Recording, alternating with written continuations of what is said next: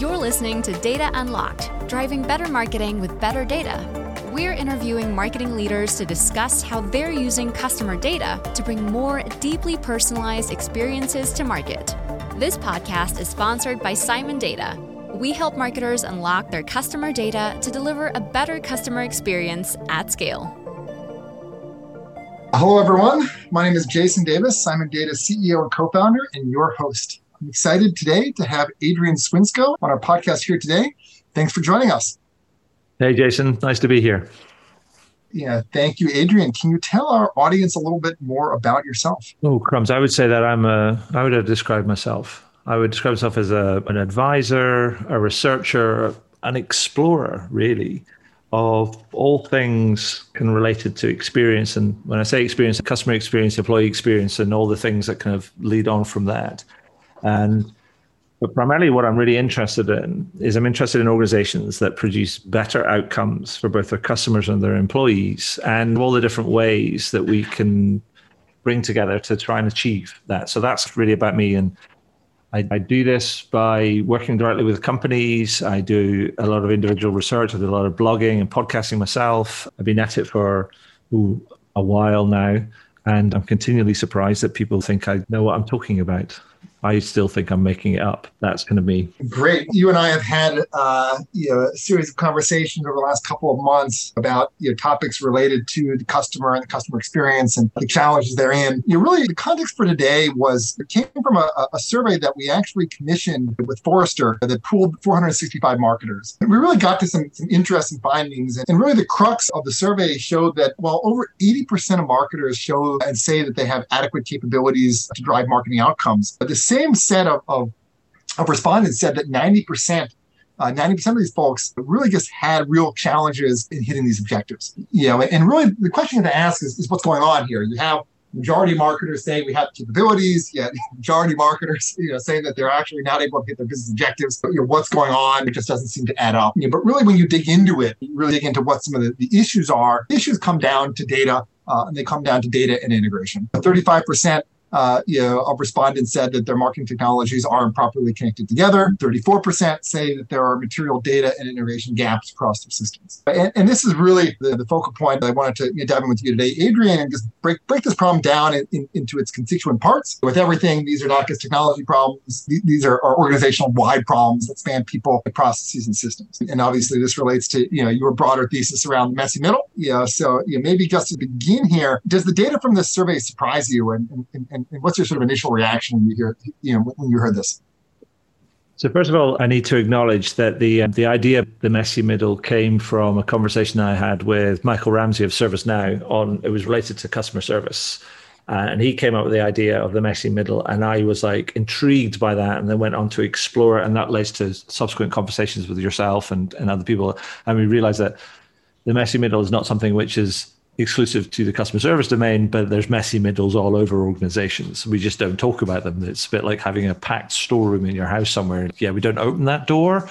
It's just stuff's in there. But so I've been exploring this. And so the data that comes out of your research doesn't surprise me. In fact, I heard about one piece of research that claimed that only somewhere in the region, I think it's somewhere between 15 and 17% of all organizations are making good on their data strategy, i.e. they're not hitting their objectives. So it reflects pretty much your research. Some people might say, yeah, we're doing okay, but we're failing to hit our objectives. So maybe the piece I'm referring to was slightly more honest, that people are going, yeah, we're not doing great at all. There's only 15% of us hitting the mark. So I'm not surprised by that. In fact, I think this messy middle problem isn't exclusive to data. It's all over the organizations. We tend to look at things on the exterior, but don't necessarily think deeply about how we can do things. And it's only the deepness of stuff that really, when we look deeper, that we actually find the real kind of nutty problems. So I remember talking to a friend of mine, James, who is he's a real process and data guy. And his job in large organizations is to go around and improve processes. It's a general business improvement type of thing. But he said to me, he says, you know what? 95% of problems don't happen within teams. 95% of problems happen in the gaps between teams. And the problem is that's 100% of where our focus is not. Our focus is generally in our teams and in the domains that we control, and not in the things that connect what we do. And so it's almost about the gaps in between all the teams and in the processes and all the systems. That's where we don't focus, but that's where most of the problems show up. Yep. No, it's a great point. At Simon, we're a values-driven organization, and one of our values is around ownership. And every Tuesday when folks start, I always talk about our core values. And I always note that organizational design is so critical when you think about ownership. It's really a matter of aligning individuals with business outcomes, but fundamentally and intrinsically, these problems can be very difficult when you have cross-functional dependencies. So there are real trade-offs here, and it sort of brings us to the next sort of question around people and culture is, and when we think about organizational design, Adrian, how have you seen this affect the ability for a business to fully leverage their data or their customer experience more broadly? This is a thing that frustrates me. I'm naturally a bit of a systems thinker, and so I approach things and look at things how things all connect together and how they work within each other. But the problem is that's not necessarily how we've grown up or how we develop organizations. We very much develop organizations in along functional kind of lines. And we're in this domain, or in this era that we're now in, this customer-driven era. I was talking to a gentleman by the name of Professor John Seddon, and he said, and I paraphrase, he once said to me, he said that organizations talk about being customer-focused or customer-centric, but then they take a customer typology of demand, and then they try and fit it into their process or organizational-driven way of doing things. And that in turn just causes all sorts of problems. So you're not organizing yourself at a purely supply and demand sort of basis. You're not organizing yourself to respond to demand as it really presents itself. And all we end up doing is we go square peg, round hole, keep doing that. And we've been doing that for decades. And we consider ourselves like smart, like sentient kind of beings, but yet the data shows us and history shows us we're not really learning the lessons. Now, there are many organizations that are trying to do things differently. And I know you're trying to fix the data part of it, but you're absolutely right. The organizational design part of it is hugely important, particularly when we think about the business kind of outcomes, because if we don't get it right, then we're just putting obstacles in our way to try and drive those kind of outcomes that we all want to achieve, really.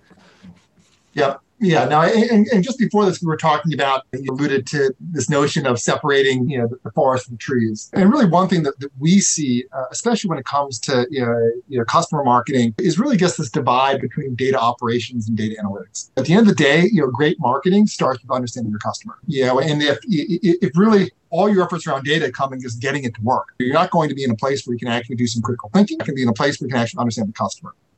And really one of our core theses as data matures, as data science matures, is really a downstream movement of data functions into business functions. And really our vision is not to transform, marketing with data science, but instead enable every marketer to be a bit more of a data scientist. Mm-hmm. In practice, what does that mean? That means thinking about how can you enable marketing analysts to play more of a role, in your customer marketing efforts and your customer experience efforts. Obviously, technology is a part of this, but ultimately it really starts with that orientation around, hey, we want to have an analytically oriented marketing team. We want to really make sure we can understand the customer before anything else, and that that starts with organizational design and your team. Mm-hmm. Absolutely. I think there's another thing that which I think is important to kind of point out is that, and it's important what you're doing, is because there is, and there has been for years now, this skills gap, like a capability within organizations around data science and data analytics, but more importantly, around data-driven decision making at a leadership level. So there's like different kind of levels of this. And the more that we can do to help people understand what they can do and how they can use kind of data means that you don't need a PhD in data science, because those things are in short supply and high demand. But giving people access to some of the tools to help them generate hypotheses and understand these kind of run scenarios and understand a bit more about what their customers are doing, particularly that first party kind of operational kind of data, which there's only really a handful of companies that are really getting ahead of that right now, because many people are really concentrated more on the feedback and the listening type of stuff. But we have this treasure trove of first party data, the operational data that's there, but nobody's really getting dug into it right now. But that's some of the most valuable stuff, because it's actually is a real footprints in the sand sort of stuff. It tells you real stuff about what people are actually kind of doing. So giving people access to that, I think, is incredibly important, but it's a big hill and it's a long hill and it never ends.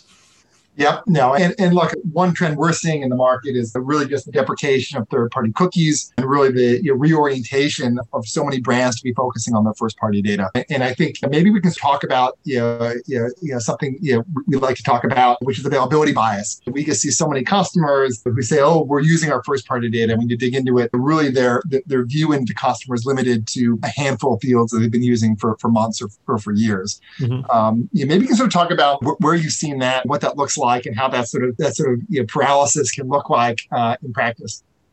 Yeah, so I think there's two things I would say. One is, the first one is related to a quote that's one of my favorite quotes. It comes from a Polish-American linguistic scholar called, and I think I get his second name is, I think it's called Joseph Krzyzewski. And he's famously quoted as saying, "The map is not the territory." And what's interesting is that people then rely on the data and think that's an accurate kind of picture of all facets of their kind of customer. And what they end up doing is they end up only relying on that and thinking that's an accurate representation of what's really going on for customers. And so they don't go the extra mile, as it were, to bridge the gap between who are the customers and the different types of customers they have and the data they give them. Because two different types of customers can do exactly the same thing, but be very different individuals. And it's only when you actually really understand that do you actually are able to really go beyond that to actually define and put in place the right sort of strategies and tactics that's going to deliver the experiences that are going to deliver the best outcomes for both those customers and your kind of business. And then, so that's one point, which I hope answers your question, or it's just me talking away. Yeah, no, that's great. And then the second point is that there's also this other idea, which I talk about this Jekyll and Hyde syndrome. And it's a problem related to personalization, where many marketeers will come up with these kind of really odd sort of personalization sort of strategies, which most kind of customers will think are really creepy or something. But even when you ask the marketeers themselves, there was a piece of research from a few years ago that said that 60% of those marketers, when asked about their personalization efforts, 60% of them would say that they recognize their own tactics that they employed for their brands as bordering on creepy or being absolutely in that creepy domain. So it makes me think that when people talk about being customer focused and customer centric, sometimes these marketeers are losing sight of kind of themselves as a customer themselves and what would be good and useful and right for them, because they get driven more by organizational concerns when they cross the threshold of their building or their office or their virtual office, as it currently is now for many of us. And so I think what we need to do is we need to get real with some of these things. And sometimes that may involve talking to a few customers about what's going on and going, perish the thought. We actually have to talk to some real people to check our understanding. How are leading brands using data to bring more deeply personalized experiences to market? Find out on Data Unlocked, driving better marketing with better data. You can listen to more episodes on Spotify, Apple Podcasts, and Google Podcasts. This podcast is sponsored by Simon Data. We help marketers unlock their customer data to deliver a better customer experience at scale. Yep. Yeah, I couldn't agree more. It's funny. I'm a New York City resident and I'm involved in the Cornell Tech's new campus on Roosevelt Island. And I do one lecture every year around, for the product course around data-driven product development. The lecture, I think, was 2 weeks ago now. So it's a bit top of mind. But really, one of the things that I preach is that data isn't reality. Data describes reality. And you need to really be thinking about the customer, their experience, how they're using the product. When it comes to product development, but that is reality. There's some things that you can measure. There's some things that you can never measure. And even the things that you can measure, you'll never be able to collect everything that can be measured in the business. It's too complex. And at the end of the day, you need to really be able to think in a way that reflects the emotions, the experiences that your customers have. And the data is a point of triangulation. And it's all about having the right data, certainly not all the data, but the right data, and really using it in a way to fully understand and represent where the customer is when they're having a great experience and when they're not. And that's when gone wrong, the result on one side is incredibly bland messaging. I mean, I always joke one of the reasons why we started the business was, I guess, got sick and tired of deleting 35 email messages every morning whose notion of personalization was hello Jason and nothing more. Completely. And then on the other side is not using data in a way that represents the interest from the customer and just being way too specific, creepy at times. And to your point, the personalization needs to actually start with the person, with the customer, business outcome. I think that's the gap. But I think there's also another kind of point I think there is that I think we need to put a pin in this particular balloon, is that you don't need to have a lot of data to achieve this. You just need to have kind of the right data, to your point, and of the sufficiently high enough quality that will help you achieve the personalization. The level of personalization doesn't necessarily mean more. It could just mean less. To your point, if somebody kind of says, rather than going, "Hi, Jason," and then just tries to infer and guess what you could just go ask somebody, go like, "Would you like this?"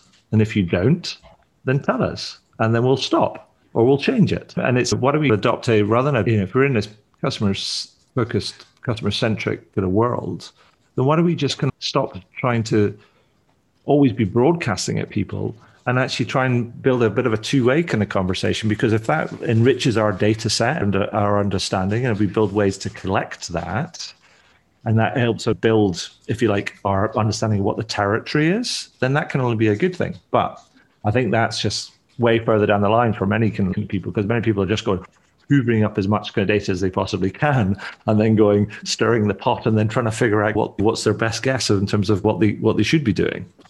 Yep, 100%. And maybe wrapping things up here, Adrian, if you take a step back and look at the broader challenge around the messy middle, as you call it, and you think about organizations who are able to effectively close a loop with their people, process, and systems across the customer experience, intermediations into really driving the right message and responses, whether it be in a support capacity or a marketing capacity. Mm-hmm. What does great look like when all this works? What's great look like? I think great looks like great for me is starting small and then making a difference and then rinsing and repeating and then scaling up from there. And I think there's too many people that are thinking really big and thinking really transformational, as it were, because it's almost a bit like we can give everything a lick of paint and then everyone said, ta-da, we're done, and then move on to the next thing. But actually, I think what we need to realize is this is a habit that we need to develop. We can create a hypothesis about find a thing that's a problem, a small thing that's a problem,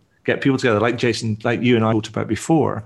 Half of the problem here is that people don't talk to each other in organizations. You might have their teams, like the CIO team or the CMO's team are talking to each other, but they believe different things. But the CIO and the CMO are not actually having their heads banged together and going, let's make a plan, a joint plan, and figure out what are our top 2, 3, 4, 5 things that we need to do, and then just go at them one at a time and knock them off. Because I truly believe that if you think about the nature of things in the world, the universe, and organizations, however far you want to zoom in or zoom out of it, there's only really like 2 states, right? 2 physical states in the world. There's one of inertia and one of momentum.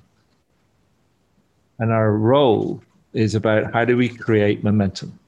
We don't need to be going 100 miles an hour. We could just be going 2.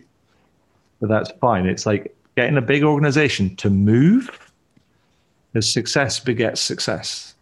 And I think that what we end up doing is we end up trying to bite off more than we can chew, and we give ourselves indigestion, and then it's all about, oh no, it's somebody else's no problem. But actually what we need to do is we need to zoom it down and focus on a thing that we can all achieve together by working together, and then generate the momentum there. And then that's where we can learn and we can scale up from there. And that's, for me, I would like to see more of that. And I think a lot of people talk about it as this idea of developing a culture of experimentation, and that requires like collaboration, in different domains and different sort of functions. But those organizations that get it right are the ones They're running experiments all the time, but they're generally pretty small ones. And they start small and they build up and they keep going all the time. And so that's where I would start, is experiment, but start small, talk to each other, figure it out, generate momentum. Yeah, and Adrian, I think your point around organizational alignment is really resonates. When I look at one of the biggest leverages of data in modern organizations, it's really one of providing a mechanism for learning, providing a mechanism for aligning, providing a mechanism for working towards a common set of goals. And if all that works, the top all the way down, then you can really build a tremendous amount of momentum moving in the right direction. So yeah. Absolutely. I think the thing is, a lot of the time is but that's where the hard work is a lot of the time, because people have to almost get over themselves and get over what they consider is important for their team and their function and everything else. And it's a bit like, actually, no, let's figure out what the common objective is, what the common good is, because I think the tools are there and the people that want help are there. We've just got to work together to solve these things. And I think it's possible, but sometimes it won't go as fast as people want it to. They almost just want things to be magic, just a poof, happen overnight. And you're like, no, it requires hard work and sustained and committed work. And it will always take longer than you think. Yep. Now, everyone always wants a quick win. Really getting there requires rolling up your sleeves. I couldn't agree more. I think we're at time here, Adrian. But I really enjoyed our conversation. It was a pleasure having you on the podcast today. And as always, I really appreciate your sharing your wisdom with us. Jason, thank you so much. I always learn something when I talk to you, and it's been an absolute pleasure. So thank you for having me on. Great.